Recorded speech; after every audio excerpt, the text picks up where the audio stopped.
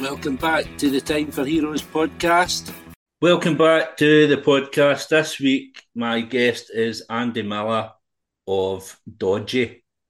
We're going to go through Andy's career right from the start. So, as we do with all the podcasts, Andy, what I'd like for you firstly is, what was your early life like growing up? What was it like for a young Andy Miller?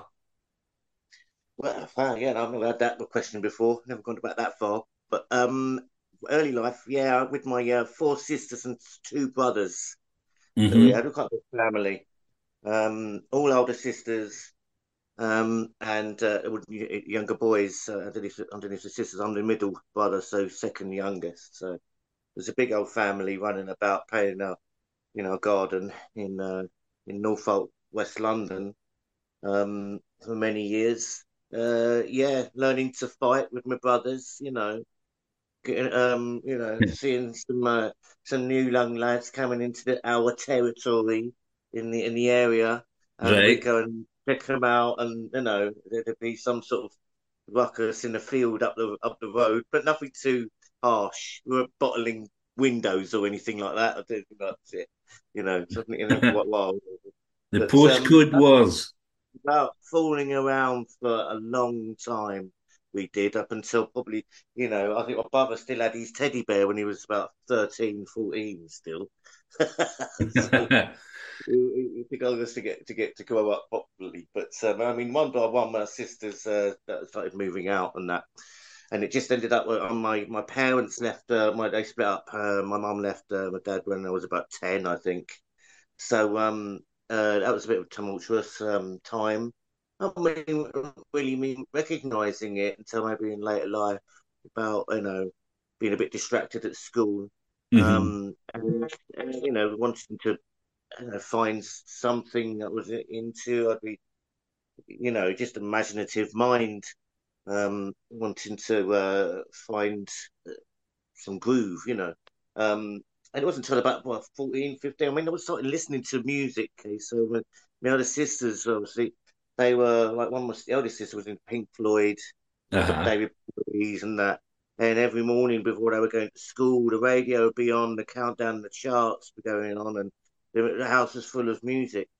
But I'd see these albums around, so one of the first things I was just getting into David Gilmour, his style of playing for some reason. I didn't even know what a guitar was between a guitar and a bass guitar. I didn't know what I was. It's a bit of a Uh-huh. 50-50. I wanted the guitar, but I could have come home with a bass guitar and realised it's a bass guitar. I know so little about the instrument then. Luckily, I got one, but I got one for Christmas. I did get one for Christmas where yeah, it was a pretty badly made guitar. I could fit my fingers between the fretboards and the string. Right. Could fit. Yeah, the action was so high. I think it was really difficult to play. But probably the best thing to do is like running in sand when you're training. So Yeah. got the calluses all done up. Pretty early on. We were playing that sort of stuff, and it actually Christmas morning.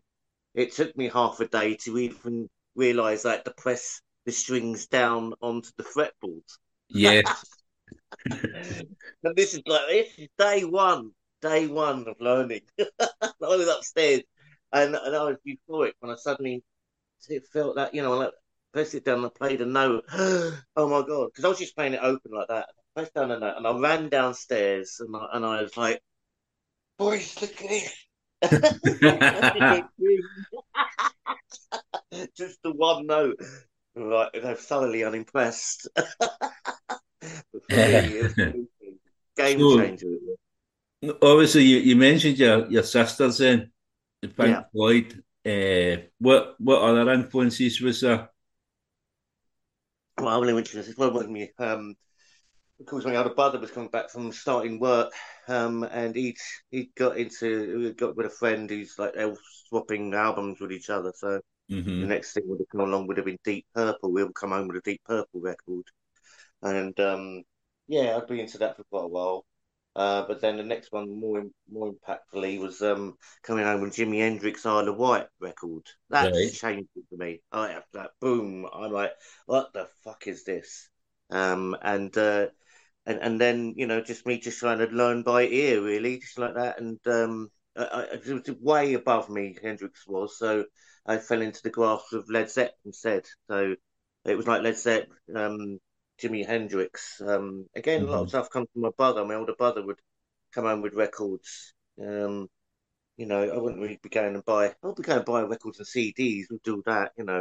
Eventually, as going through our teens, it was all cassettes and stuff like that back then. So walking around with a Walkman with Odd Guns, Not Gun Flakes, the small faces going around. So I'm walking Uh-huh. up to the shops to buy my brothers some Birkin crisps and stuff. So we'd be that kind of gradual um, eyes opening. A very, it's still quite proggy and rocky part Yeah. of say the 70s, basically. This one I'm growing up, born in '68. So growing up through the 70s, it's very close to a rock style of, Hmm. It's funny because all those bands you've mentioned, they're also kind of intricate in their playing and their guitar work. It must be for a young boy. It must be so hard to kind of comprehend what's going on in these songs and the it, structures. it, it was, yeah. It's like a mist of war, a fog of war, if you like, Yeah. it used loosely.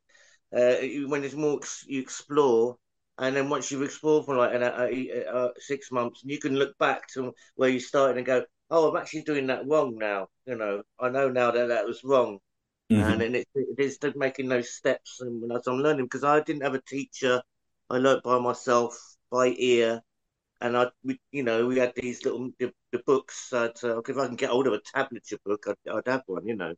Tablatures of the Led Zepp tunes, and Jimi Hendrix one was probably a bit harder. That people weren't. I don't think people wrote up a lot of tabs for Jimi Hendrix at the time.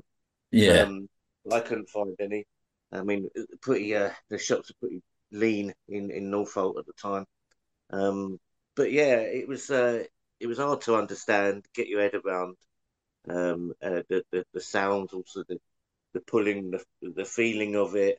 But avidly, I would be going through it. I mean, listening at night, I'd be like falling asleep with Pink Floyd going on, and just like tracing the notes of how Dave Gilmour would play do his solos. I was tracing it with my eyes, going up and down like this as I'm sort of drifting off to sleep for school next morning. And Yeah. so yeah, it just took me, and it took me away from the family at the time, which was broken, Yeah. and all the parents, my mum gone living down the road. It was a stressful time. Obviously, it wasn't stressful, but I did remember running away from home. So like 2 miles away where my mum was, but it was a big, big busy road, the A40, Hmm. which didn't have an underpass then. But to traverse across to find. But the last place I visited, me and my bar, we'd go there. But so it was a release, to get away from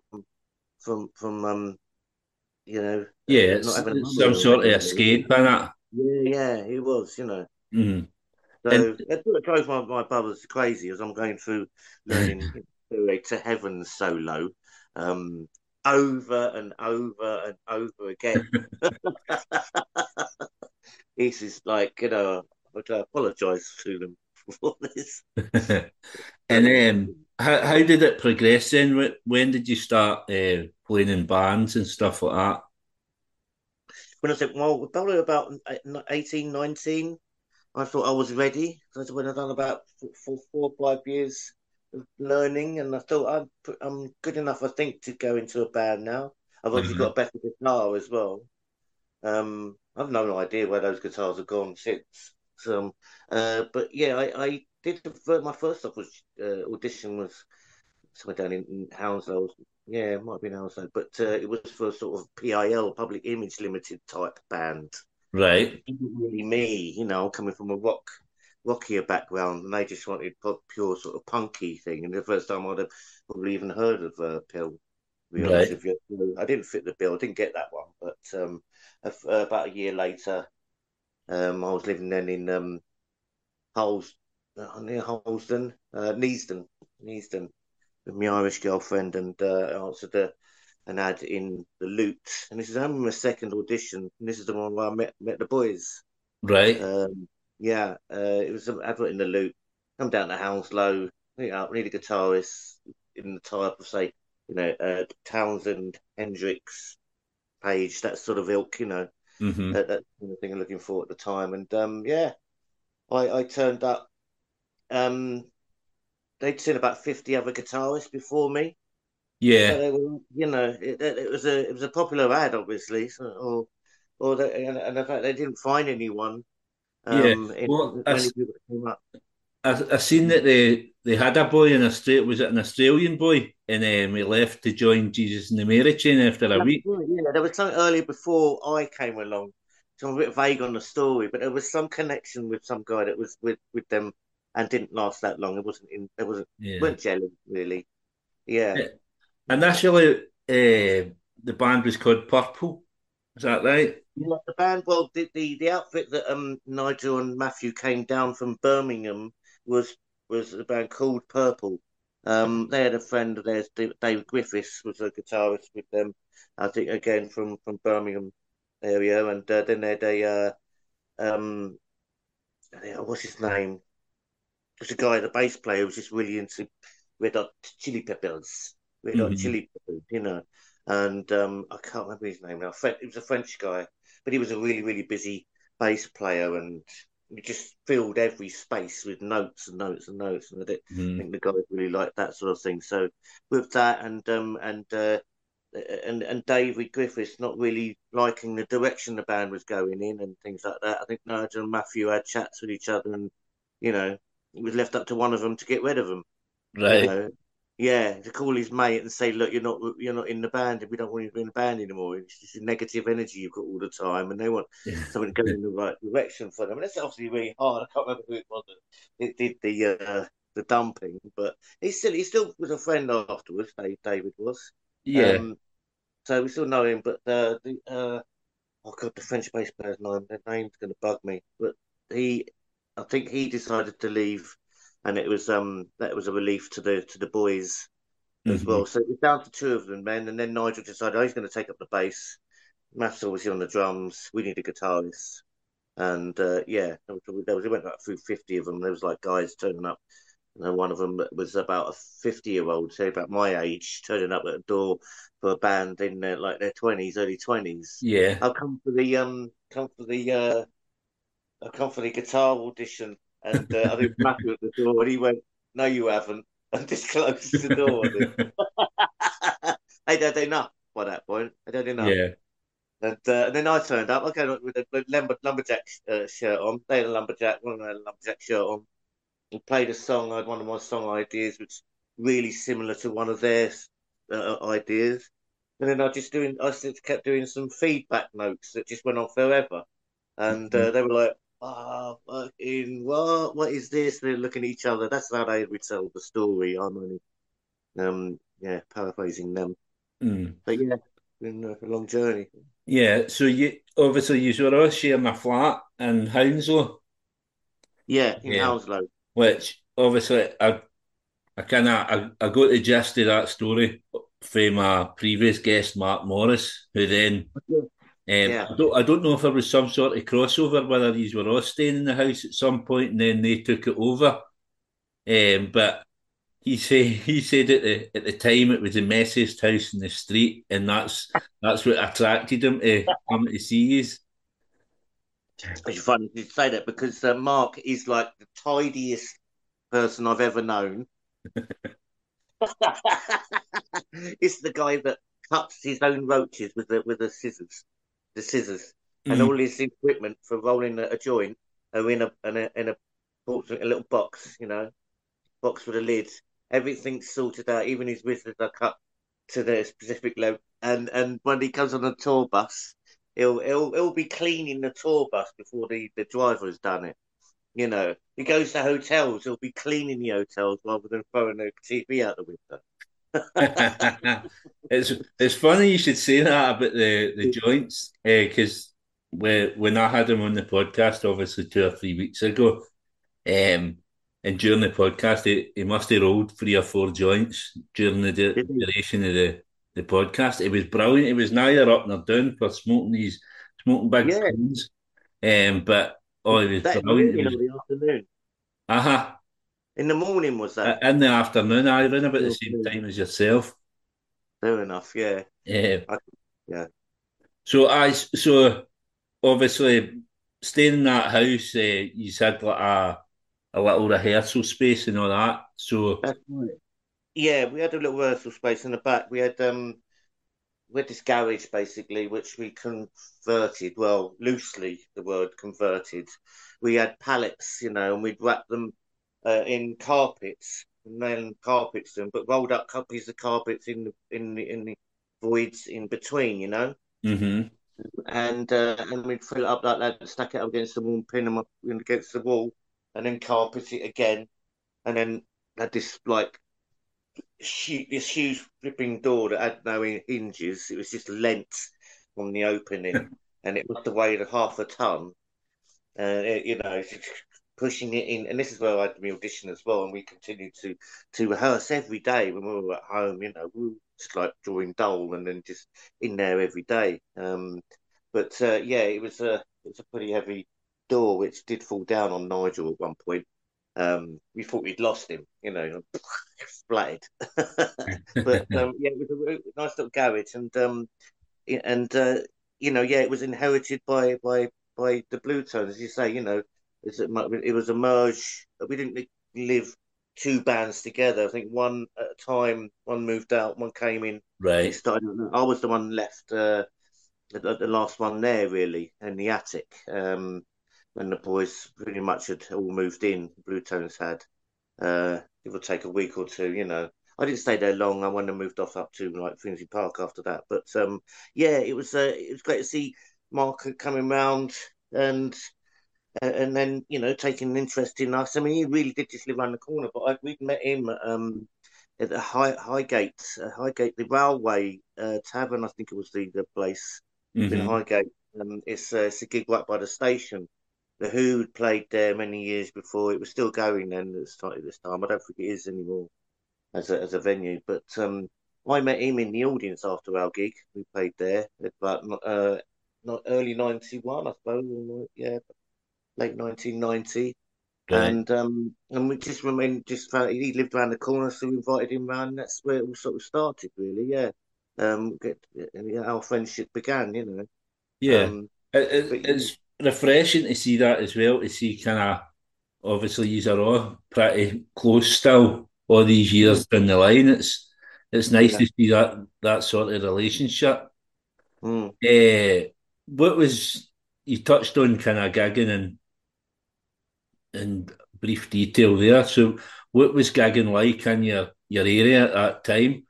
I seen somewhere that you were playing like fortnightly gigs in a pub in a wine That's bar, was it? Yeah, wine bar it was. Walking downstairs underneath a bank or something. It was. It was open up in the evening. It was downstairs in the basement, and we were basically looking around for residency because we just caught on a story that the Rolling Stones used to do that. They'd be around the area, hmm Hounslow. It's really close to Kingston and Richmond, just down the road. So I thought, well, in Twickenham, I think the Rolling Stones had a venue of their own. They could play regularly. I think it was in Twickenham where their venue was. Well, anyway, it was like it influenced us into getting our own sort of thing started. I've got a big bloody good idea. Every 2 weeks we can play. We've got a guaranteed fucking gig, Yeah. and we'll start a club and like Matthew and Nigel love the records and they love to play and they'll play the DJ decks and they'll get friends down from Birmingham that started kipping on the couch and they played the decks as well and it became the Dodgy Club as well as then the band would play. And we'd go to uh the lights effects shop and hire some psychedelic disc projector things. Uh-huh. We get loads of sheets, bed sheets, and psychedelic sheets, and start hanging up on the wall, and just really decorating the place for the evening. Get there quite early and start decorating and set up and everything. And there was no stage, it's a fucking thing in the corner. All the tables, it's a cocktail bar basically. So all tables were moved out. We done a deal with the owner. We said, look, you take the stuff on on the bar. We'll make sure people turn up, and we'll take the stuff on the door. And he was Mhm. happy with that. And when we go down to Flyard, it was really a good central place because you had Kingston College, Twickenham College, and Richmond College, all really Aye. close vicinity. So we just walked into those colleges and put our flyer up on their board. And it just started to grow and grow and grow. You know, it became a real popular night and event. You know, and it's still going today. It's still happening today now as a venue where people Right. go through that. So yeah, It's definitely something great. you don't hear a lot of nowadays is bands No, getting a residency. That I had a guest on, Jack Jones for Trampoline, and I think they had a residency for a while in Coco in London. But other than that, it's not something that you hear of a great deal. But as you no, say, it's ideal for that you get gigs whenever you want, basically. yeah. I mean, be a good idea for you when you start up your managing career. Yeah, Get look out for a venue, fortnightly venue. I mean, I think inevitably managers tend to become promoters as well, or parts of bands become promoters because they know how to do it, you know, that sort of hmm thing. But yeah, it's something that it could still happen. I mean, apart from the fact that venues are closing at an incredible rate um, yeah, over these years now since COVID, music venue trusts are doing their best to save them and keep the dialogue going. And but there's there's always opportunities are going to come up out of these yeah, the ashes of some of these venues and opportunities for bands to do it themselves really. yeah. It's I I think it's mean, very attractive for people who wanted to work with us at metal companies because we were quite low maintenance. You know, we were doing it ourselves. yeah, I think that's where it's headed again now. Is the kind of DIY element of it is that's the model that people are starting to use again. There's Yeah, no yeah. there's no the same amount of record contracts getting handed out as there was in the kind He, of 90s and early noughties. It's kind of that's all died away. So you need to do it yourself. he is, yeah. You have to get out there and start meet people, and by meeting those people, we'll get those contacts going, and you get into the stream of their contacts as well, and Yeah, you're on the right track. I mean, there used to be scenes, didn't there? Used to be yeah, scenes, the Manchester scene, the Coventry scene, or whatever. You know, the London scene obviously is still there, but it's still fragmented. There wasn't this binding thing like the Enemy used to be quite a well read paper, you know, where you could really engage in what was going hmm on the ground, you know. I know now of a different generation. Now.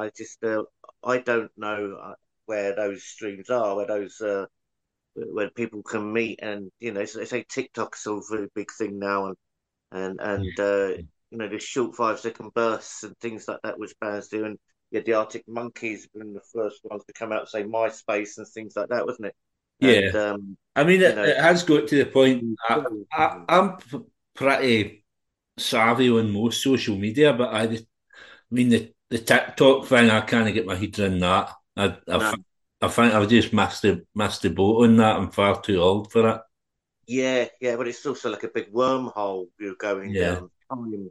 It's to be a viewer on it, it's just crazy. You know, your day's gone, and you realise you've just yeah, wasted an hour or something. You know, drawn into it to create things like that. I just don't have that drive. You know, putting up. I mean, I do my art. You see, I do my art. I should be yeah. used as a medium. It's a very strong medium for artists.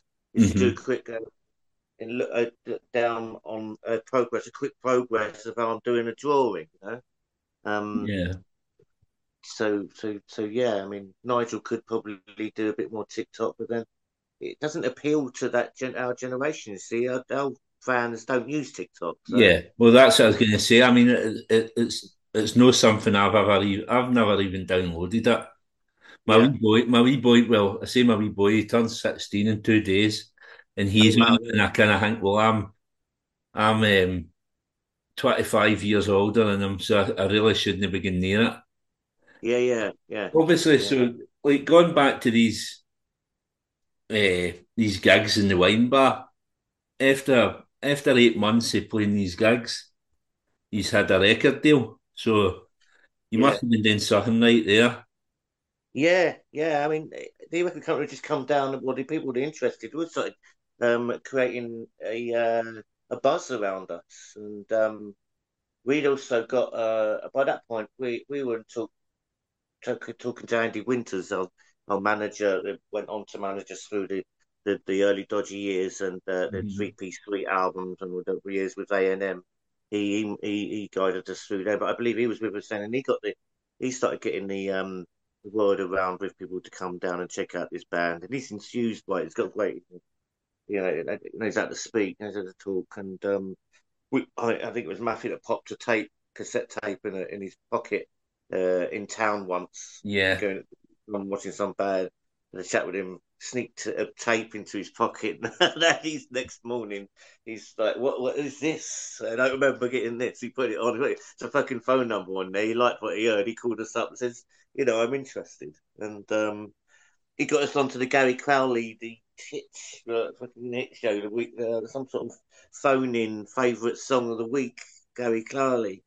Can't remember the name of the show, but we won it for like 3 weeks or 4 weeks in a row, which got us a great bit of attention.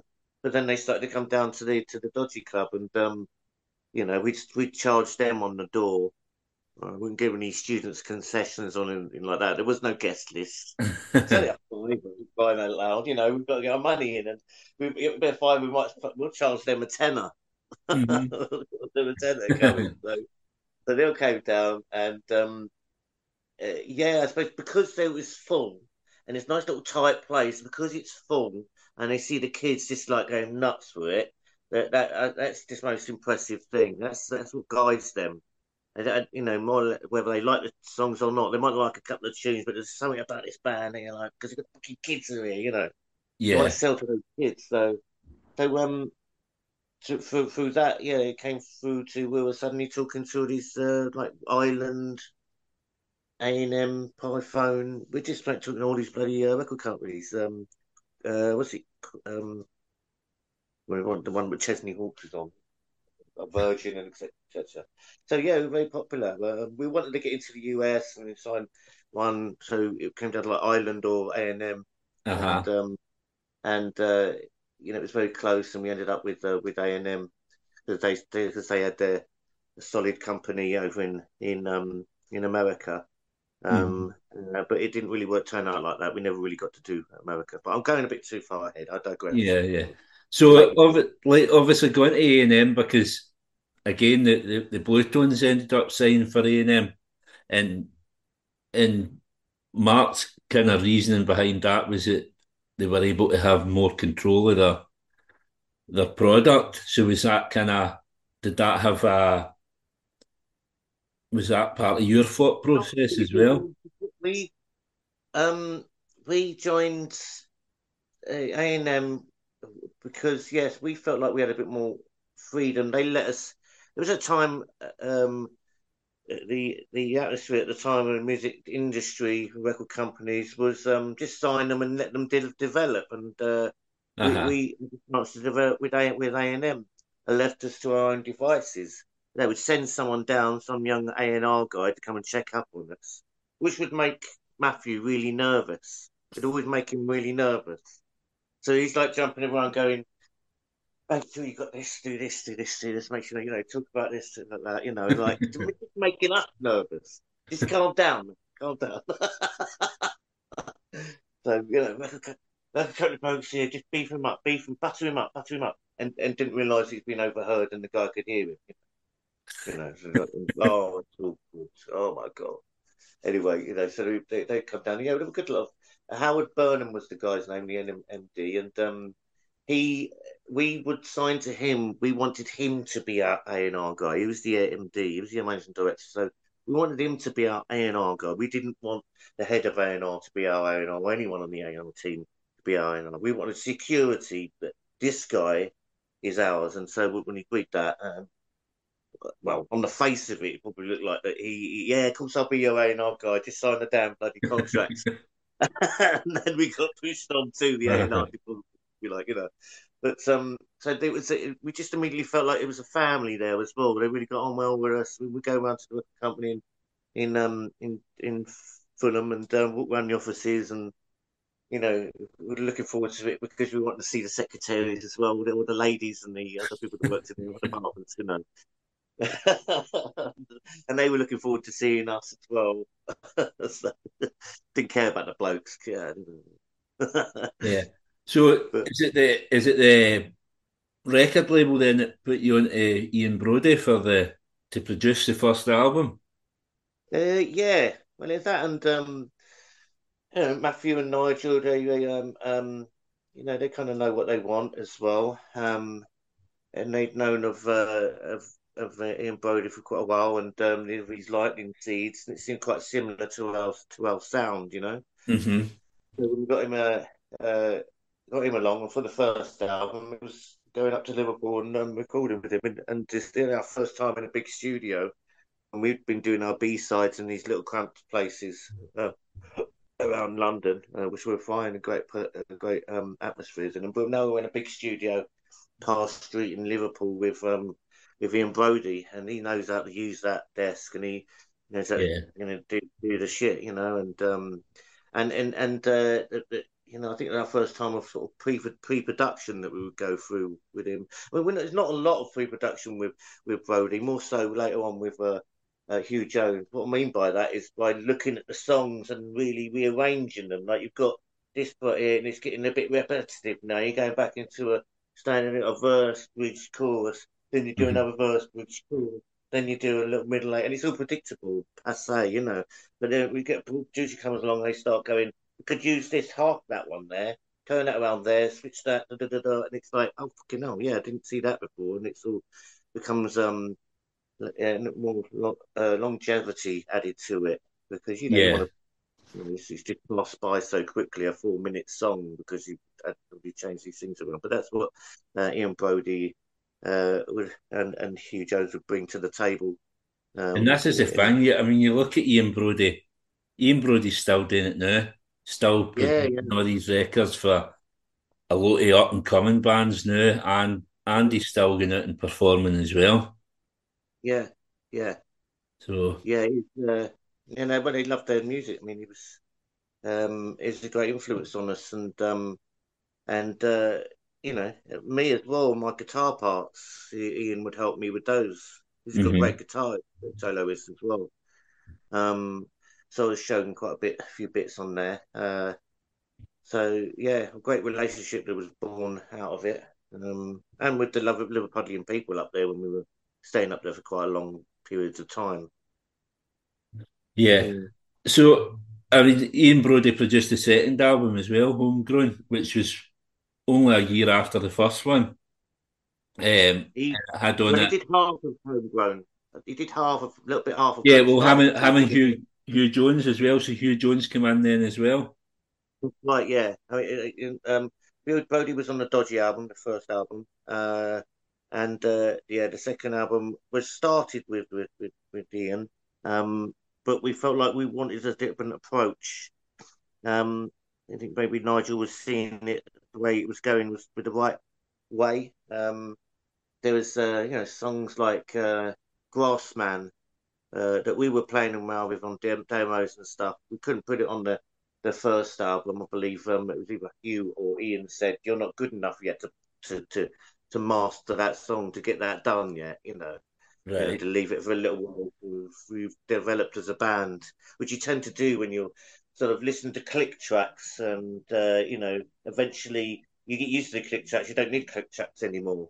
The drummer's just on it. He's just kept it straight. There's no rushing and slowing down, that sort of stuff.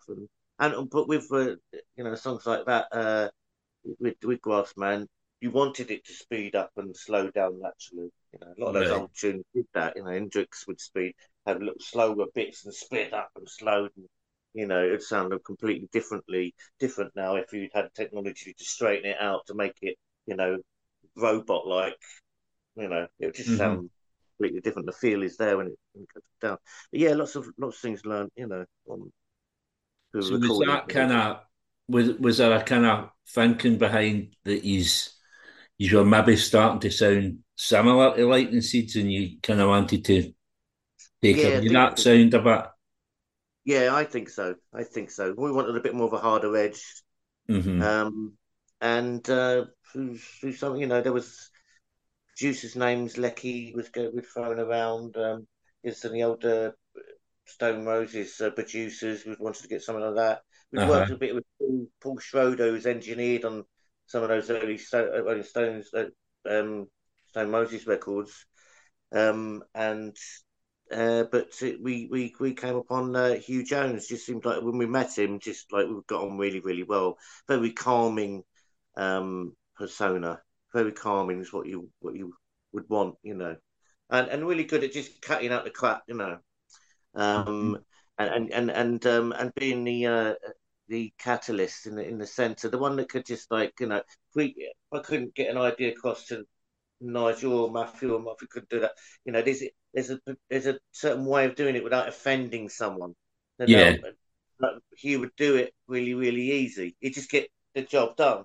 This is what sounds good. We then put our ideas into this guy, and then he makes them sound good. Or he goes, yes, that we'll have a bit of that, have a bit of that. We could do this, and yeah. Which it's probably easier to take that yeah, yeah, criticism off the producer than it is off of your fellow bandmates, isn't it? yeah, It's, yeah, so, I mean, on that album, you had "Staying Out for the Summer," which yeah, is like the first kind of massive dodgy song. yeah. Um, it it got to number 38 in the charts, and then the remix came out, it got to number 19, which, That's right. Yeah, well, you know better than me. I can't remember the bloody and the well, chart just when I percentage. was checking it out, because it is a massive song, and like once I seen where it got to the charts, where it charted, I was surprised because I would expected it to be top 10, if not top five. It's one of these songs that you mention it to somebody and they'll know it straight away. Yeah, yeah. You got paid a lot. When you come up with like a song like that, what's the thinking then? Do you kind of think like this is us, we've struck gold with this?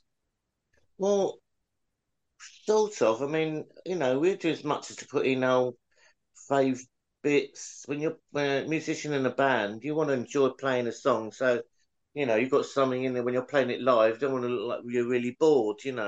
Hmm. Bored. Like with every song, we're always trying to put everything into it. We believe every one of those was a single. So it's hard to see one that really popped out as a single.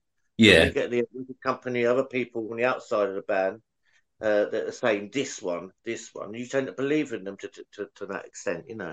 We're staying up to summer, it's not like, we're going, this is a fucking banger. This is definitely going to be right up there. And I was thinking we knew the landscape well enough to know that would be a hit. It's another thing. But we maybe didn't do a lot of other factors that were at play. Maybe that people weren't coming across in interviews maybe as much as well as we'd liked. It's a Hmm. lot of that part of a scene, a cool scene, a niche scene, part of where you'd have a bunch of friends in your school, and there's one the cool guy that's just always got the right sort of music. Maybe we didn't engage with them well enough, and it didn't filter through to everyone else. Maybe just went over their heads, or maybe it was just a name. The name says, you get like, oh, I'm into I'm a dodgy fan. You're dodgy, are you? And it's a turn on piss take from them, and Barris and It's funny you mentioned that, like the name, because of his no, not so much yourself, but there've been so many bands that I've kind of no gave the time of day because of their name, and then it's like a yeah, couple of albums in that I go and listen to them, and I think no, they're decent. I mean, yeah, the Arctic Monkeys was probably the first one. I wasn't interested. I thought it was a stupid name, yeah, yeah, and look yeah, where they are now. Catfish and the Bottlemen, the same sort of thing with them, and more yeah, recently a Scottish band, the Snuts, who I went to see at the weekend. They played two massive shows in Glasgow. But again, I never get into them at the start just because of the name. So yeah. it just shows you some people can be it's not even Mm. turned off. I just never gave gave the bands the time at the start just Mm. because of the name. Yeah, it could be such the smallest little thing, you know. Sometimes I thought that maybe we're going to run into that a bit too quickly choosing our name, but it's the name that just pops up and you never forget. I mean, and so, but yeah, if it'd been something else chosen from inside a novel, Mm-hmm. some like I say, Joy's Division name picked out of some thought process, but we were high on acid when we chose it. So And we the thing is, I mean, the name Dodgy for me are synonymous with a certain time period. So I'll always remember these for that. So yeah, it can go two ways. yeah, it can go two ways. Yeah. Uh, Next album was Three Piece Suite, which is probably where I kind of come into use. That's where I kind of discovered these Yeah, properly. But yeah, I mean, around about this time, you were doing a lot of political work as well, kind of supporting the Dockers, playing yeah, out in Sarajevo, stuff like yeah. that. So kind of was that present in your mind that you had to have you had to support these causes, you had to Well, kind of support your beliefs.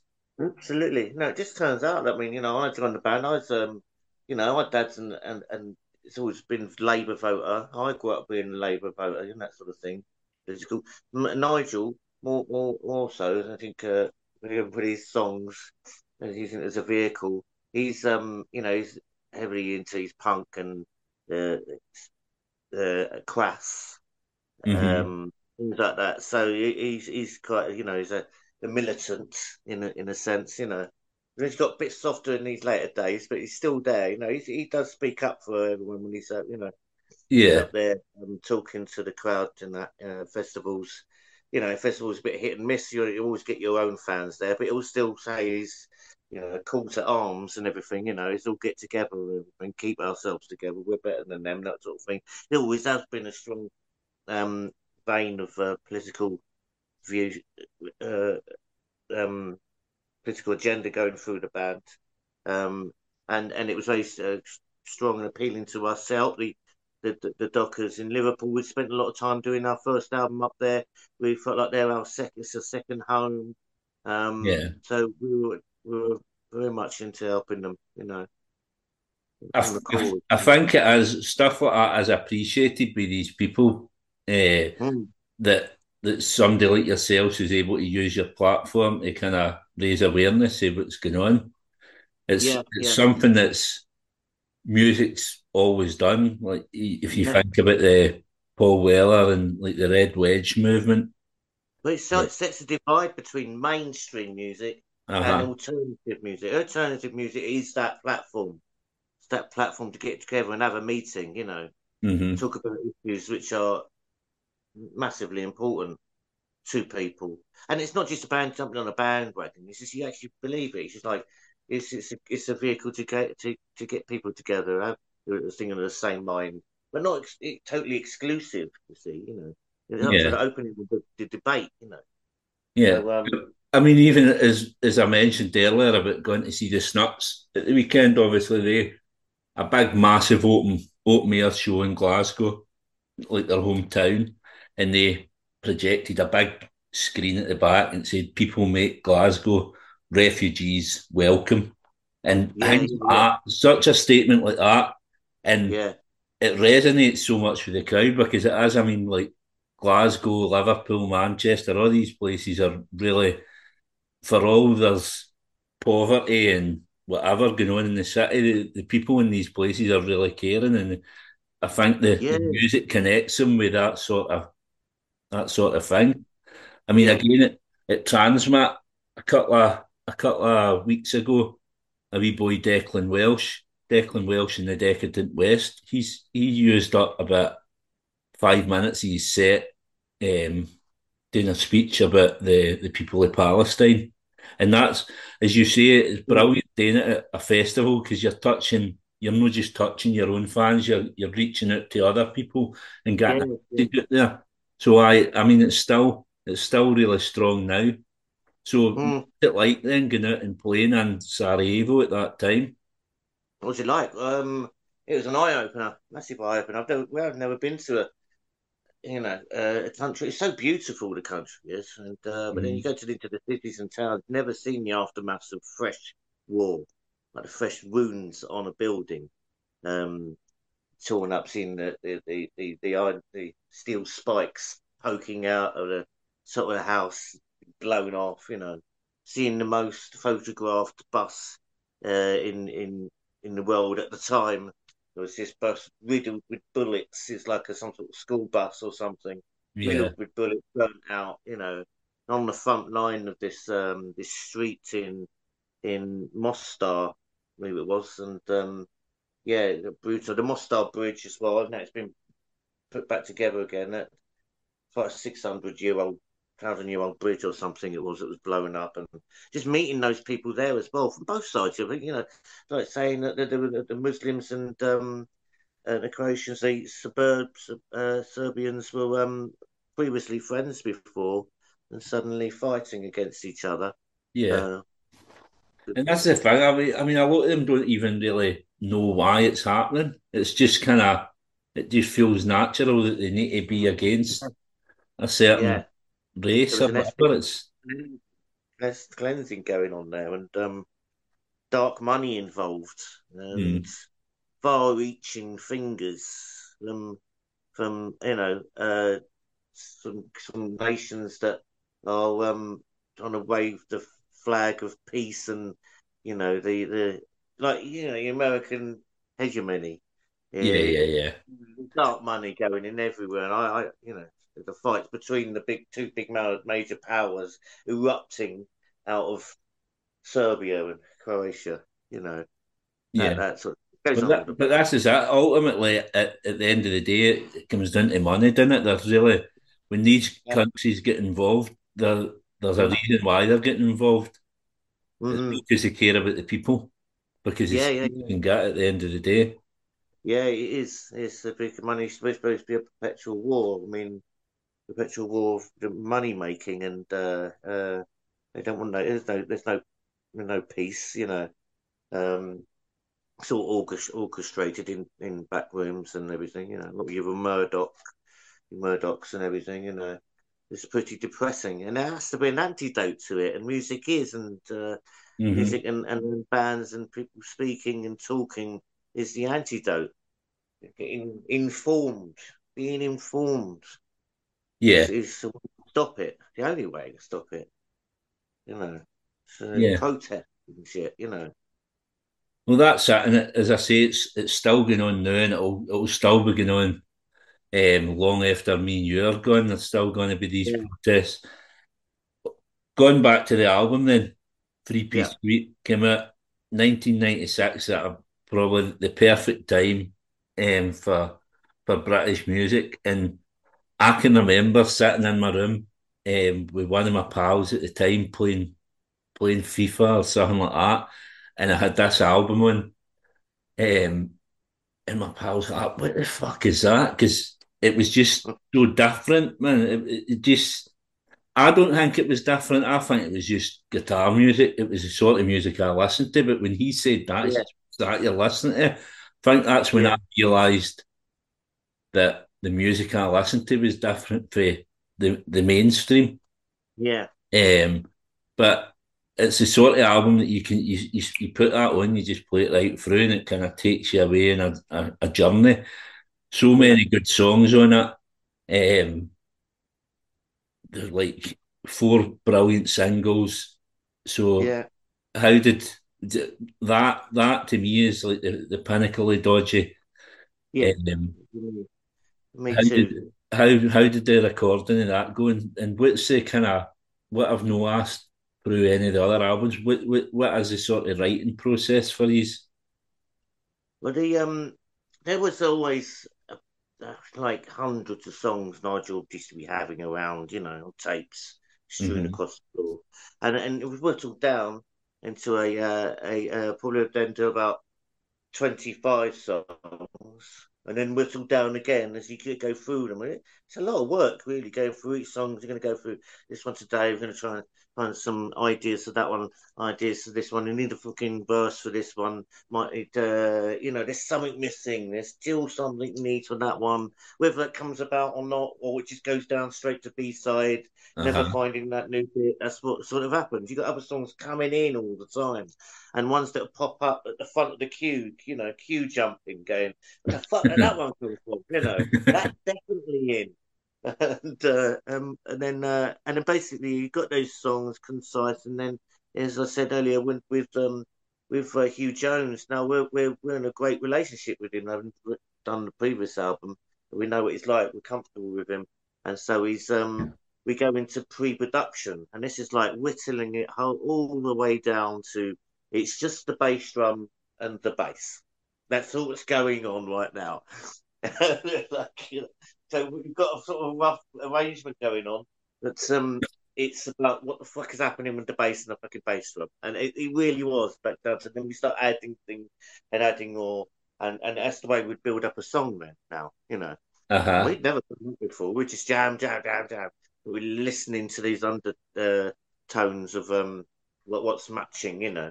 I mean, generally your guitar is going to be hitting with the snares and the hi hat, and your bass drum is going with the toms and the bass, you know, uh, sorry, bass toms and bass drum with the bass, and uh, and and also then marrying together with the melody.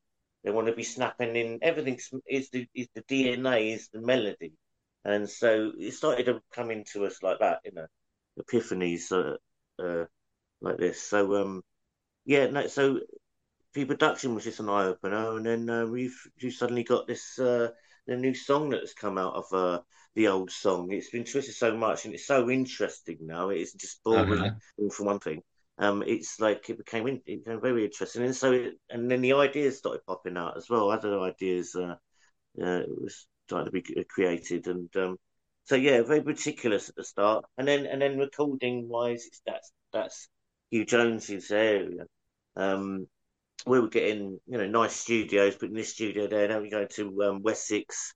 We're going up to Rockfield. We're in Battery Studios in Holston. I don't think that's any there anymore. There's three or four studios. Olympia, maybe we were up there as well. There was all these. We were in a lot of great studios. Couldn't do that nowadays, unfortunately. Yeah. Having the budget to do it, but yeah, that's just And what's the reason for the life. different Life. studios? Is it just certain studios you're able to get different sounds that you couldn't get elsewhere? Well, yeah, I mean, there was a great reverb chamber in Rockfield Studios. It'd be Right. the old horse stables, and Mm-hmm. each one of them had a different plates, different reverb sound that they've channeled their lines into, which goes back into the studio. So Right. it's doing feeds out to the stables and then back again onto the record with your guitar or your vocal thing. More natural and organic sounds you get from those studios, Yeah. and it was down to the desks as well. Not Hugh Jones would be really, he wanted to use Neve desks. Well, there's a lot of Neves were being used back in them days. Automated faders. All going up by themselves, coming down, Uh-huh. going up. Like a fucking spaceship. The fucking thing was. And but yeah, it was more to do with the desks being used and their setup, which Hugh Jones chose. To be honest with you, he's the one to ask about that. Right. Uh, Studio 'Cause it wise. is really interesting when you hear these like bands even now when they choose a certain studio, and it's always something that I've wondered is what the difference is between studios.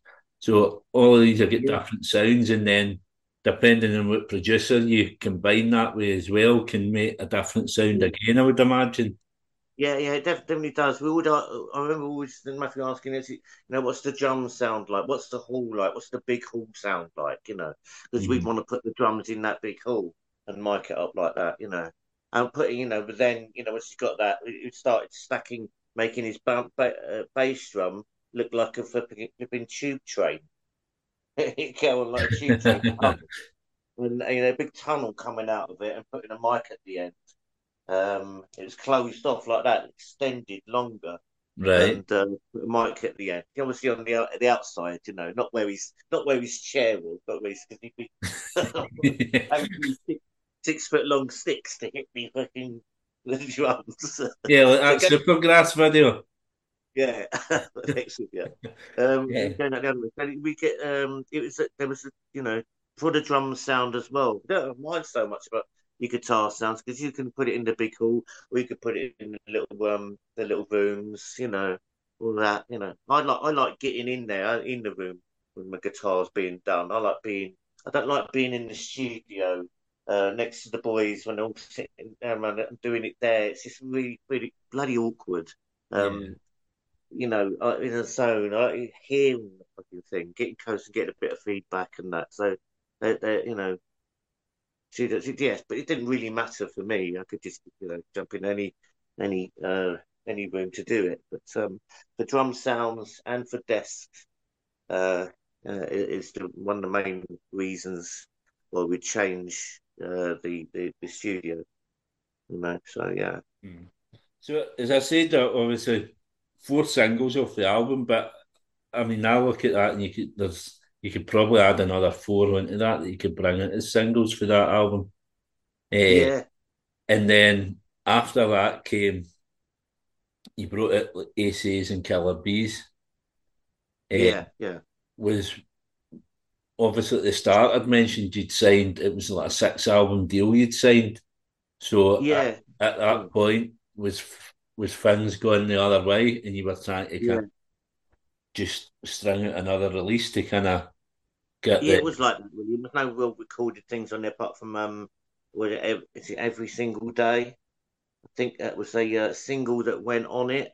It is tagged on the end as an original. Something wasn't uh-huh. poached from other records, previous records. So Ace to Killer Bees were just all our B sides, A sides, that sort of thing.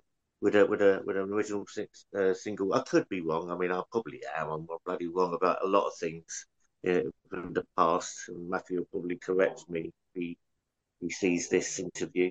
But it's yeah, it wasn't a traditional record as in we record everything and put out new songs. Yeah, it was just the record company was breaking up. The relationship between the MD in the UK, Osmond Erlat, was the Uh-huh. MD. He was uh, some sort of family connection with the MD or the part of A&M in America. Some sort of relationship was breaking down. They folded in the UK around the time when Nigel decided to leave the band. Yeah. Actually, and I just got read that the band at that time when we'd already signed a deal to take on to the next step. And then a week later he said, we received money from that signing, re-signing, and then Nigel then said, "I'm leaving the band." Sorry, I was going to tell you earlier. It's like, oh no, you just led us into this huge, huge depths. Now we've got to wolfed it to negotiations with the record company was that we needed to do another single to appease them and bring something out before we'll wrap it up. So that's what happened. But So I was running ahead was of it too far. I was running ahead of it. Well, what was Nigel's reasons then for leaving the band? Was it to concentrate on family well, at the really. time? Yeah, he was starting a new family. He needed advanced warning about where he was going and what we're doing. And well, Yeah. the manager was like, "Look, I'm going to make you guys rich and famous or whatever. Well, you want this? We're going to cement your career or whatever. We don't care about the rich and famous. That's all really just it's horror of fame. It's troublesome. It's just shocking what it is. That you want this career to last, then this is what we're going to do. Get you established, get your household name. But that's all he was committed to doing, our manager. And he didn't care about wives and girlfriends. He just wanted Yeah. to get the fucking band done. That's it. And in a sense, that was his downfall. In a sense, he wasn't. Yeah, I mean, he's got so much. I suppose a lot of things, a lot on the job. Doing managing a band. He doesn't want to extend these emotions to people that he's not managing your flipping girlfriend. You manage your girlfriend, you manage your wife, I'll manage the band. Yeah. So there was things like that. A tour would come up. He didn't get enough notice. He just didn't like, wait, what was happening? He wanted a bit to take more control of the band way back then. And yeah, I mean, I just come out of a relationship and I was broken.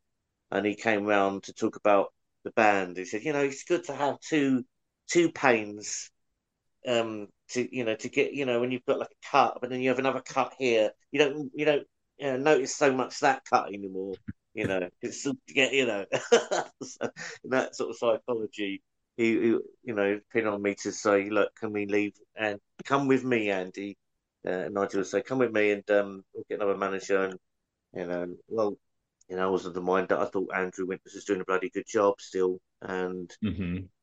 Matthew would it was very much with Nigel with Andrew as well. So Matthew and Nigel's relationship have kind of split a bit too far, where they weren't talking as Right. much or as closely or as regularly as they were before, because now Nigel got got getting married, got married, and then his a little kid on the way, and things were changing for him. Whereas me and Matthew were out there having a bloody good time going Yeah. out there. Yeah, yeah, we're going to every opening of every tea bag that there was. So So yeah, obviously, you then carried on the band. You recruited new people. You recruited another three members.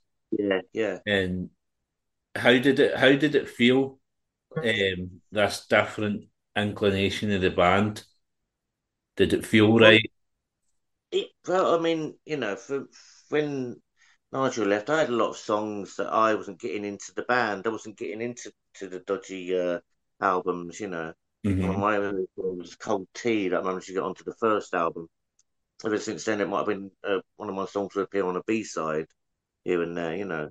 I wasn't getting a lot, but I had a lot there. But I wasn't having gripe that I wasn't getting anything. And when I was upset about it, but I was happy to carry on in the way it was with Nigel. But until then, it came to Spout, and I said, well, I've got loads of tunes, and then we had heard a friend of ours that said there's this singer who's got the most soulful voice. This, get him in there, and he's got loads of lovely songs, and so we shared the song base, me and David Bassie, his name was, and it was a lot easier for us to move on quickly, heartbroken, actually devastated to be honest with you when Nigel left, because that's your dreams gone, boom, Yeah. everything's gone, white. Now what's the future going to hold? I had a plan for that. It's been blown out of the fucking water. Um, it often happens when you're leaving too many eggs in the basket with other people instead of your own, in a sense. But so it wasn't too bad, but it was also just going to turn to Matthew. Look, Matthew, it's not so bad. Look, we've got some songs. Just prove to him that we can do this by ourselves. Let's prove to Nigel our worth, that he was Hmm. wrong to do this, wrong to leave the band.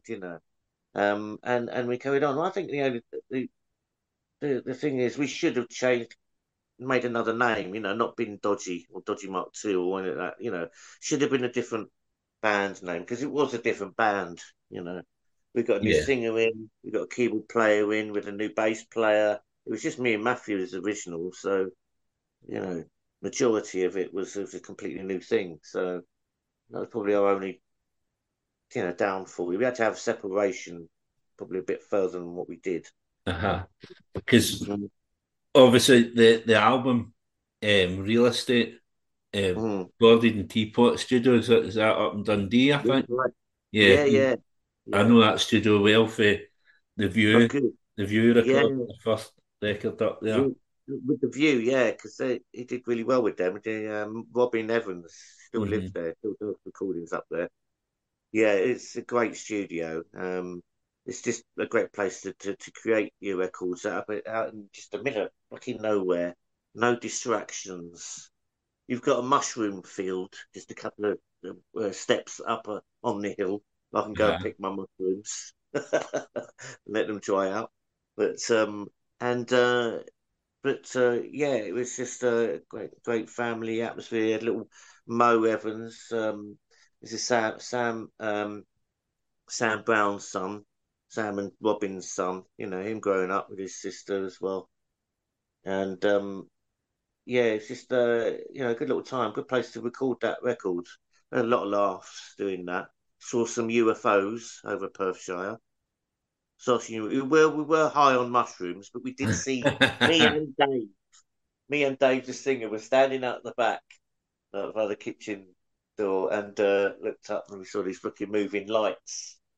They were chasing around and moving, and we started calling to them, so take me, come take me,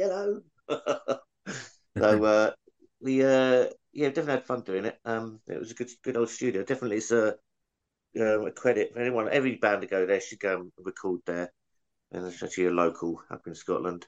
Hmm. We do that. Obviously, the album didn't chart, and this is kind of the next album kind of charted at 76, and then the Yeah, following album again didn't chart, which is again similar. end up in a cool place. You mean? Mm. Yeah, that got Yeah, number 76, and the following one in 2016 that didn't chart either. yeah, Similar story with like the Blue Tones after the kind of yeah. highs, Mm, then the kind of changes in the band or whatever. mm. The the success seemed to kind of dip quite quickly. Yeah. What do you put that into kind of like the different environment of the music scene then? The like music was changing. Another fact. Yeah, other factors to do with people growing up and having families. People now, our fan base are no longer going to clubs, going to venues, not going out on a Saturday night. They're now they're settling down. Their lives are changing. The people, the listenership, Hmm. they're changing. They're not hitting it as much. You've got young kids at home, can't go out as much, can't go out to that gig on Saturday night, can't find a babysitter. So that's a part of it as well. The fan base is changing. Um, Out of obviously the clearer ones are that you don't have the big machine. We didn't have the big machine behind us of the music industry of a record company, major record company, even. You know. Hmm. Um, Though we had friends and very well liked in the industry, no one, and also no one wanted to take on, any other major label wouldn't want to take on the debt that we run up with A&M, and it was up Hmm. to like 900 grand, and it's still been paid off today. I think they've wiped it off. The company's done an agreement that we're never going to get this money back now. These records are not really selling anymore. There's no prints of these records. They're all on Spotify, and there's not. We're going to earn any money on that. And so we had a massive debt that we're carrying over. No record company wanted to touch us really. So we just became in house. Doing Hmm. our own thing. So there we are, two reasons. So you could say it was that, or they just got bloody annoyed with us, maybe politically, or hearing Nigel and Matthew and not hearing enough of me. Could be down to that. It was always them, and they always talk about how their cabbages are growing. It, it's funny though when you said about people having families and kind of growing up and not being able to go to as many gigs and things like that.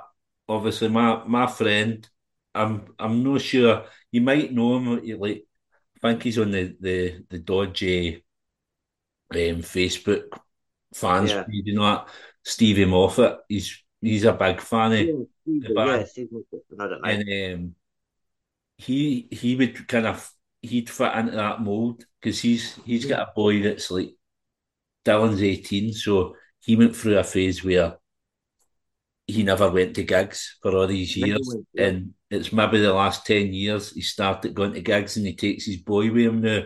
So there was probably that 10-year period where a certain group of your fans would they kind of just took a back seat.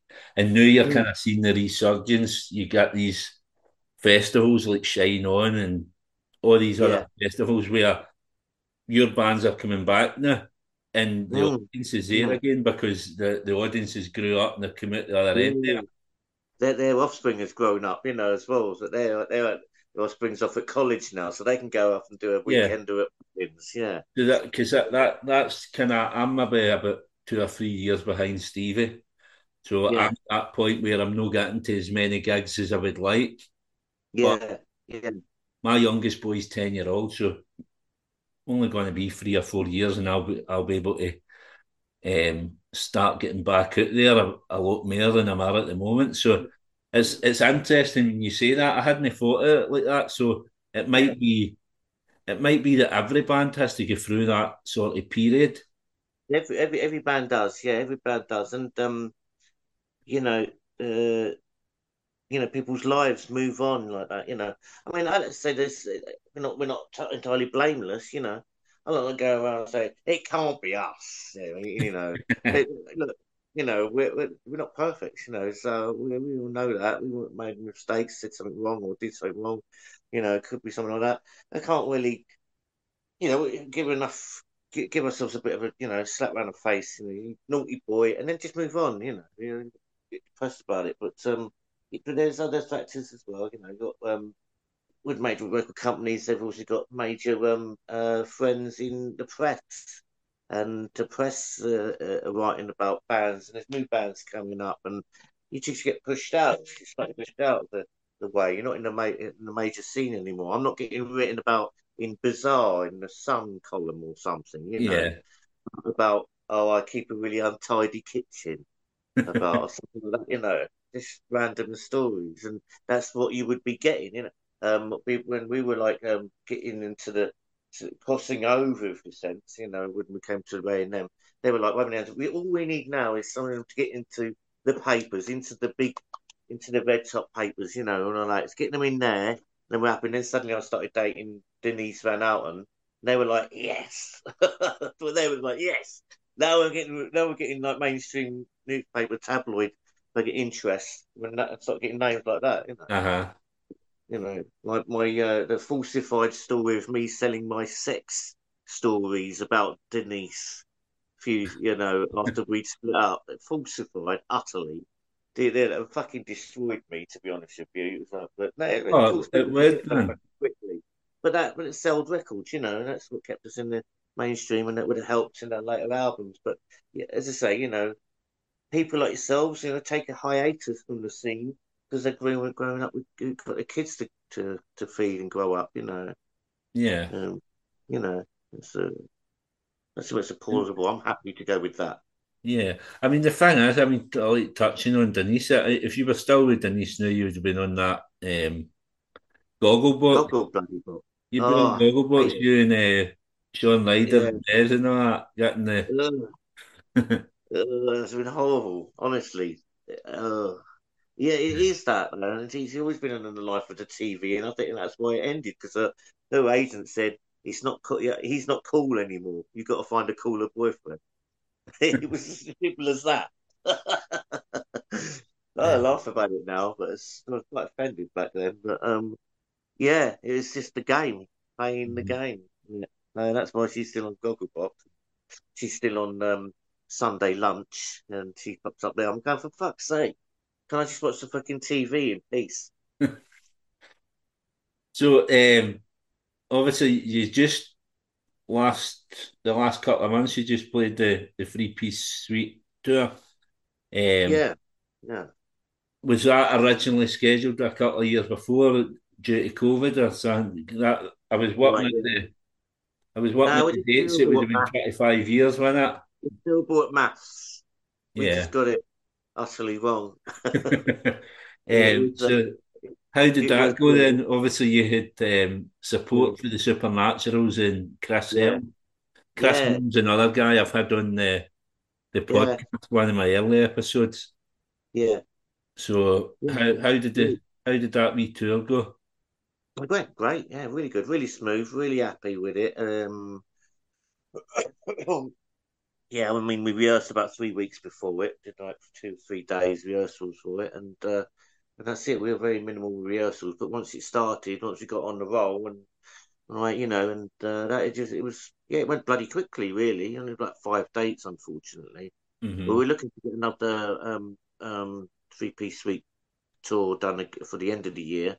Near the Uh-huh. end, we should be hearing some dates soon. I should think, in November. To another stint of three-piece suite again, and but it was really enjoyable. Some of the songs in there played since the record. Maybe we played one of those rivers was once before. It won't, when we released it, obviously we must have played it then. It's a difficult song to do because it's quite acousticy and down like this. You need a classical guitar, and it's just like it's just a pain in the arse getting all that shit together. Um, but and just for one song, Um, but it's been great playing them all the way through from start to beginning because it's like it's another way of playing live. It tends to when we've got a sort of more of a looser set, a lot more talking happens and it can drag on a little bit, But it Uh-huh. could be a bit, change a few songs here. Change. It's a bit more stressful when you're putting in a song you haven't played for a year or so, and you're playing it tonight, and oh fuck, I haven't rehearsed it at home, and I have to go. It's nerve wracking. And but with the three-piece suite tour, you just know what you're doing. Everything, boom, boom, boom. Then you've got all the interludes on the record, which you're playing as well with a Uh-huh. sampler thing. So it's all part. It's actually just like putting the needle on the record and letting it play, and that's and we're just there Yeah. sort of playing it live like that, and it's just really nice and timely. Boom, boom, boom, boom, boom, boom. No fucking about, no standing on stage feeling really self-conscious. Just in between songs, you're like, okay, we've got this one coming up. No, Which just is start another it's song, start funny another because song. there's certain Right. people are comfortable doing that. Obviously, I went to see Billy Bragg, that Yeah, one after the lockdown lifted, and yeah. I think he spends more of his gig talking than he does singing. He's singing, yeah. He can Yeah. get nice. Can get a bit like that if you leave him to do a bit too much. Yeah. So that you've got to rein him in a little bit, and he understands. He'll get a bit nervous energy, and he'll just start talking. He'll just start talking. Hmm. But other than that, it's great playing with him, with Chris Helm and Supernaturals, as you said. So and they were just lovely.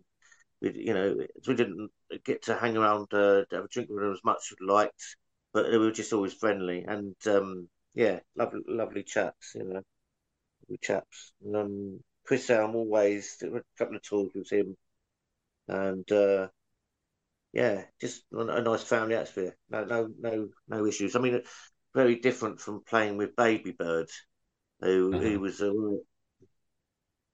he was a foul mood pretty much every time he played with us. I'd having a go at our keyboard player who was just practicing up on the accordion outside, and he came out and said, "Who's this cunt?" He's certainly not gorgeous. When he's in a mood like that, he's not gorgeous at all. Yeah.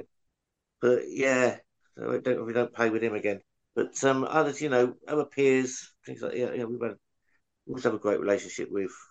So it was nice to meet the Supernaturals. They Yeah. went down really well, which is good to see, and we played their hometowns in Glasgow and that. Yeah. I mean, obviously, there has been that kind of connection with the Blue Tones and Chris Helm, obviously, Nigel, Mark, and Chris were Yeah, doing a that's thing right. together for a bit, weren't they? They were doing like a wee tour together a Yeah, few years back. So it's nice to be able to go to something like that and see yeah. three Super big group. big names together. Yeah, yeah, a bit of a super group thing going on, which is kind of cool. Yeah. Yeah, I wish they'd gotten through and they were writing songs together like that. So it was going to produce something. Maybe down the line, something will come out. Mm.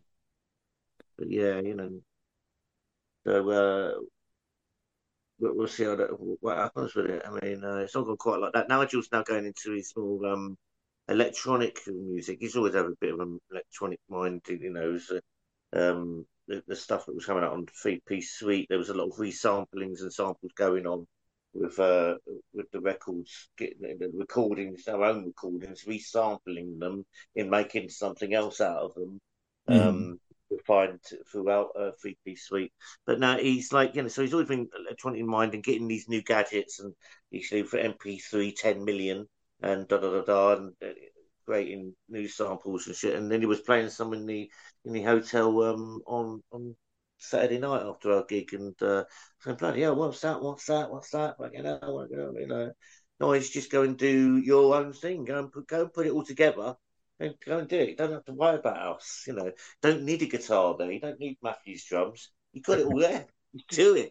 It's your outlet. You see that through. Do an album that was completely different from anyone would expect. I mean, alienate anyone you fucking want. Just do it. Mm. You know, just it. So he was like, I seem to have the green light. And I want him to know that. Mm-hmm. About all the time. So, Um, what do you don't get reckon? Then it's a don't get plan one of the for is there plans huh? for any new music for Dodgy? Do you think? It's always something in there. We're always thinking about it. It's just time and space, a studio space that's cheap enough or that's free that we could do it in. Mm.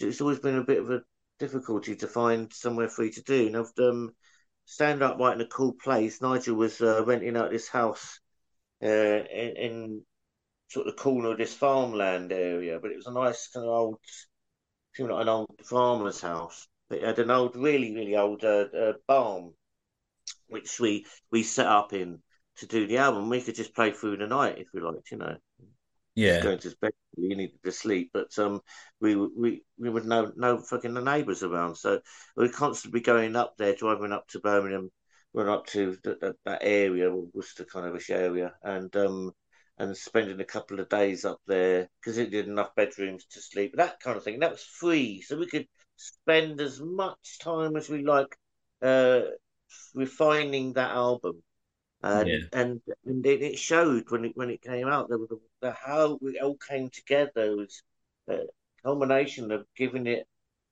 um, air to breathe and time to develop. Whereas maybe a later album, our next album, what we're fighting for was a bit more constrained, where Matthew wanted to get out really bloody quickly, and you know, recording was interrupted by where we're going to record it. We had to go to some tower studios, which is in the corner of Pershore, and it's just like a normal rehearsal room. The guys are lovely there, but it's not what we kind of been used to and seen all the huge studios that we recorded before. We did our best. We tried our best. The engineer there was using sampled drums over Matthew's real drums right. because the actual drums in the studio, the sound wasn't that great. The drums, I think, they weren't getting a good sound out of it. So the guy, getting around it, he would use sample drums that were activated by what was coming off of the out of the studio. And so when Right. Matt heard it, it was like, "Oh, I can't have this. It's got to be the fucking real drums. I'm not having sampled drums on the big drum kit that's been pre-recorded. I don't want that." So we took it all and went back, I think, to carried it on in Nigel's house in his basement, basically, and all the drums were done. And then Mm. Nigel wanted to mix it, or he wanted to be the mixer. So he'd never mixed any of our records before, and this is going to be the first one. This is going to be the guinea pig, and it just took longer to do. Took longer for him to mix it and get around to it, and to Yeah, finish them off, getting them sounding good. So processes basically. So we just need a studio that's free, and it being like in the back garden of Nigel's place out in Wales, or we can get a good deal with maybe going up Teapot. I mean, that would be an option. yeah. Have to do it there. That would be great because it's residential as well. We can do it in stints and things like that. So, but Nigel's always got some. I'll put it out there on the podcast for any that's trying to gear up the studio for a bit. Yeah, I'll put yeah. it there for them. Good. So obviously, before we go into your heroes, just the last bit. Obviously, you touched on your artwork as well, which I've been looking through your Facebook, and you're constantly posting pieces of Yeah, drawings that yeah. you've been doing. When has that been something you've done right throughout your life? No, it's something I do. I mean, I one of the only credible passes from school. equivalent. It was a CSE. I wasn't in GCSE era. I was the last of the CSEs grades, and that was like an O level equivalent. My art was when I passed. So, but and then I got into the band. I want to do music instead. So, I was very lucky enough to get into the band, do that track. So that's makes it off now. And it's like 30 years later, I've decided I'm going to come back and start doing that again. Right. Start getting, yeah, really, because I found, I'm not going to make any money by sitting in my bedroom writing these songs for them to be played and may not even get onto an album. Oh, and even then, if it isn't going to sell, what's going to make me fucking money quickly? In times when I'm not gigging. Through the times when we stop gigging around November, and then we've got all the way until May when Yeah. I'm not going to go and get a 9 to 5. I want to, do something that get my mind active and do something that I feel I'm good at, and think I can make me to fill the gaps between playing, and also, yeah, it'd be like my pension, if you like. Hmm. It's just keeping active and you know not turning into a vegetable, sitting on the couch, getting lazy, getting fat, drinking beers and watching loose women.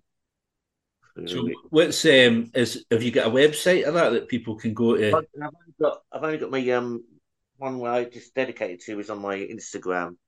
Right. It's P_Miller_arts. I Uh-huh. have to get that refined. That name is a bit of a mouthful. But Andy P Miller Art on Instagram as well. I just had my thing there, and I've been, I've not been so business minded. I'm trying to, yeah, I've always been trying to get it set up to Shopify or Etsy, where it's just print on demand or anything like that I've done. But it's just me just practicing and exercising in a sense, and doing the portraits of Keith Richards and stuff. But I want to, in a sense, politicize it a bit. So I'm in that zone at the moment, trying to look at ways of turning it and making something interesting. There's something a Hmm. bit more in depth with. I'm not just drawing a picture of Keith Richards, I'm not just drawing a picture of Hedy Lamar. I'm doing something. Uh, Currently drawing ladies with eyes closed, people with eyes closed, Right. and making people think about what am I trying to say. I'm not telling you that I'm doing it like that, doing it in that way. Subtleties like that. I'm Yeah. trying to look not just to draw just for the fact that I can draw. I Hmm. want to put something there. Like the music is. There's a meaning within it. Some of the Yeah. political things and It's stuff. obviously it's created with it's for the viewer to kind of work out for themselves what they get for it. Yeah, yeah, Yeah. yeah. Well, what I'll do with that, obviously, I'll tag you in all the stuff when I post the podcast, and I'll put all the links in there for people to get a hold of you and check Yeah, out I'll your send you a artwork. link to it. I'll send you a link to it. Yeah. So, But that's us towards the end of the podcast. Obviously, the last bit of it is I ask my guests to pick four heroes to come for dinner. Why mhm. they're your heroes, and would you cook them as well? You'll cook them. Yeah, I was going to cook for you. Okay, I've got cooking for them. Okay. Well, first one came to mind. Brian Cox would be an interesting chap to have around for dinner. Hmm. He sounds fascinating. Something to blow the numbers he's going to use. The Uh-huh. numbers we've even heard of are so fucking big about the universe and shit like that. It's an incredibly interesting subject, I find, and helps me with value. That we're spinning on a rock, flying through space at some velocity. And we've Uh-huh. all got to get along. It all comes down to that how bloody insignificant some of these problems are, but that we're facing that is quite existential. Hmm. Um, It's funny you say Brian Cox. I thought about him the other night. Every time I see um, Alex James, because Blur they had a hang on BBC at the weekend for Blur, and every time I yeah. see Alex James, I get mixed up with him and Brian Cox. It's So a little slightly same yeah, so places. I was thinking about it at the weekend because of Alex James. Well, I should have said it that way, you know. Well, I'll make him a brown thinner because he looks like Alex James. That's why. Why do you always look like Alex James? And how do you like your eggs? But yeah, he'd be an interesting one. Another one, Jeremy Corbyn. I'd have him around. Very interesting. He's a decent chap. I hate the shit it went and took to take him down. I mean, he's not completely faultless. I've probably tripped up a couple of times here and there. Yeah, nobody Um, has though, are they? you You know, you look at the world and how the world's been the last 4 or 5 years and how different it could have been could if have been, yeah, see yeah, if we had Jeremy Corbyn in power and Bernie Sanders in America, but yeah. instead it went the other way and we get Trump and Boris Johnson and it just went to Yeah, yeah. shit, man. It seems like that pendulum is swinging, and it doesn't seem to be swinging back anywhere. No. It's swinging further over. So say, I mean, American politics when they talk about liberals, they're actually talking about the centre right. Hmm. That's what they see as liberals. Your centre and centre right are liberals to your conservative landscape. It was your US landscape, political landscape. And now is sort of moving towards that as we look at with Yeah. Starmer's moving further to the right, centre right. And then when you get say a Labour government, which is kind of inevitable, well, it's hung. I'm looking. Hopefully, it'll be a bit of a hung parliament. So there's a huge voice on the left who's saying, you know, you ain't got, we know what you're doing, sort of thing. Hold them Yeah. to account, and you've got the people holding them to account. But you see that moving over to there, and then you see this void, and then when Labour get it wrong out of being neoliberal and centre left, and then they'll think, well, the left has failed. Well, the left isn't anything to do with that centre right part Uh-huh. condition of Labour, and so when that fails, you'll just get another even further right going along, and I think that's what Murdoch and your right wing press really want. They just want the further destruction of middle class and working class people in the country, and this would Yeah. be an interesting talk I'd have with Jeremy. Yeah, You he's know. a good guy. I mean, I had a lot of time for him, and it's just didn't. I mean, the media just were never going to let him. No, never, never, no. The stuff that they printed, the lies they came up with, is fucking it's It, despicable. But it's it was nothing that you yeah, wouldn't expect for the media. yeah, nothing we wouldn't expect. The Hillsborough disasters and the way the Sun treated the Liverpudlian people. Yeah, Um, yeah, that it's just there you go, and could never. I mean, I sat in a cafe today and there was a Sun on the table. Get away from me. I It's don't. like, I yeah, really can't get it when I go to work. Obviously, I work night shift. I get into work the night. And you get into the canteen and there's newspapers, there's the Sun and the Daily Record, and you're like, who fucking reads them? Why would I you read know. them? What is there that's going to interest you in the papers? Yeah, it's the breeding ground of that area, that dumbing down of society. It was in that paper and in Yeah, those cafes up and down the country. That's where that paper gets read, and it's depressing. These people, they're worse off under this thing. A problem due to this newspaper. yeah, They're fed in the shit and the shit in their minds, and then their living standards are worse off without realizing it. These poor people, hmm, you know, give them dignity, give them reasonable wage, and they can lead dignified lives. That's a much better way. You can yeah, still have these cafes, but to be, selling this. I mean, it can't really be.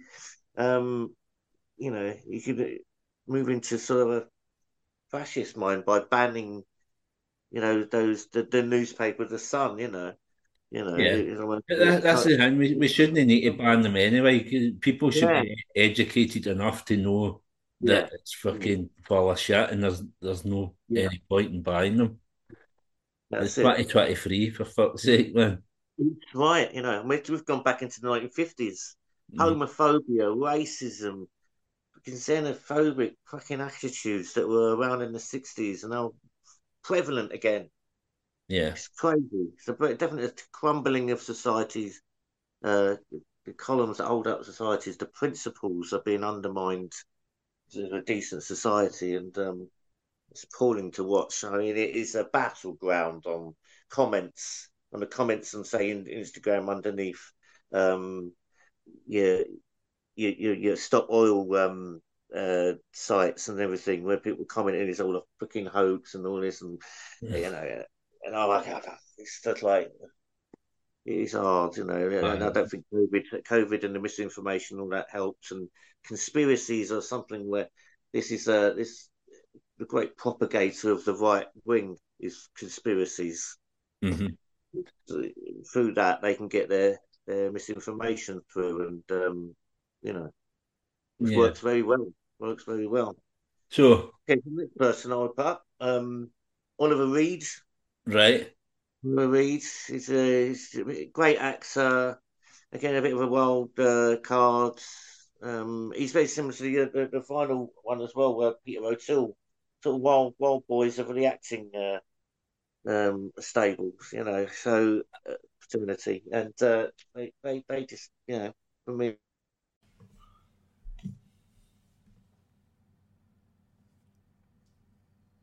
I hope you all enjoyed this episode of Time for Heroes podcast. If you would like to get in touch, the best way is on the Facebook page, Time for Heroes podcast, or on Instagram at Time for Heroes podcast, or Twitter at Time for Heroes P1, or drop me an email at timeforheroespod@gmail.com. You'll find Time for Heroes on all podcast platforms, including Spotify, Apple, Google and Amazon. Please leave a review where you can, share with others, and more importantly, enjoy.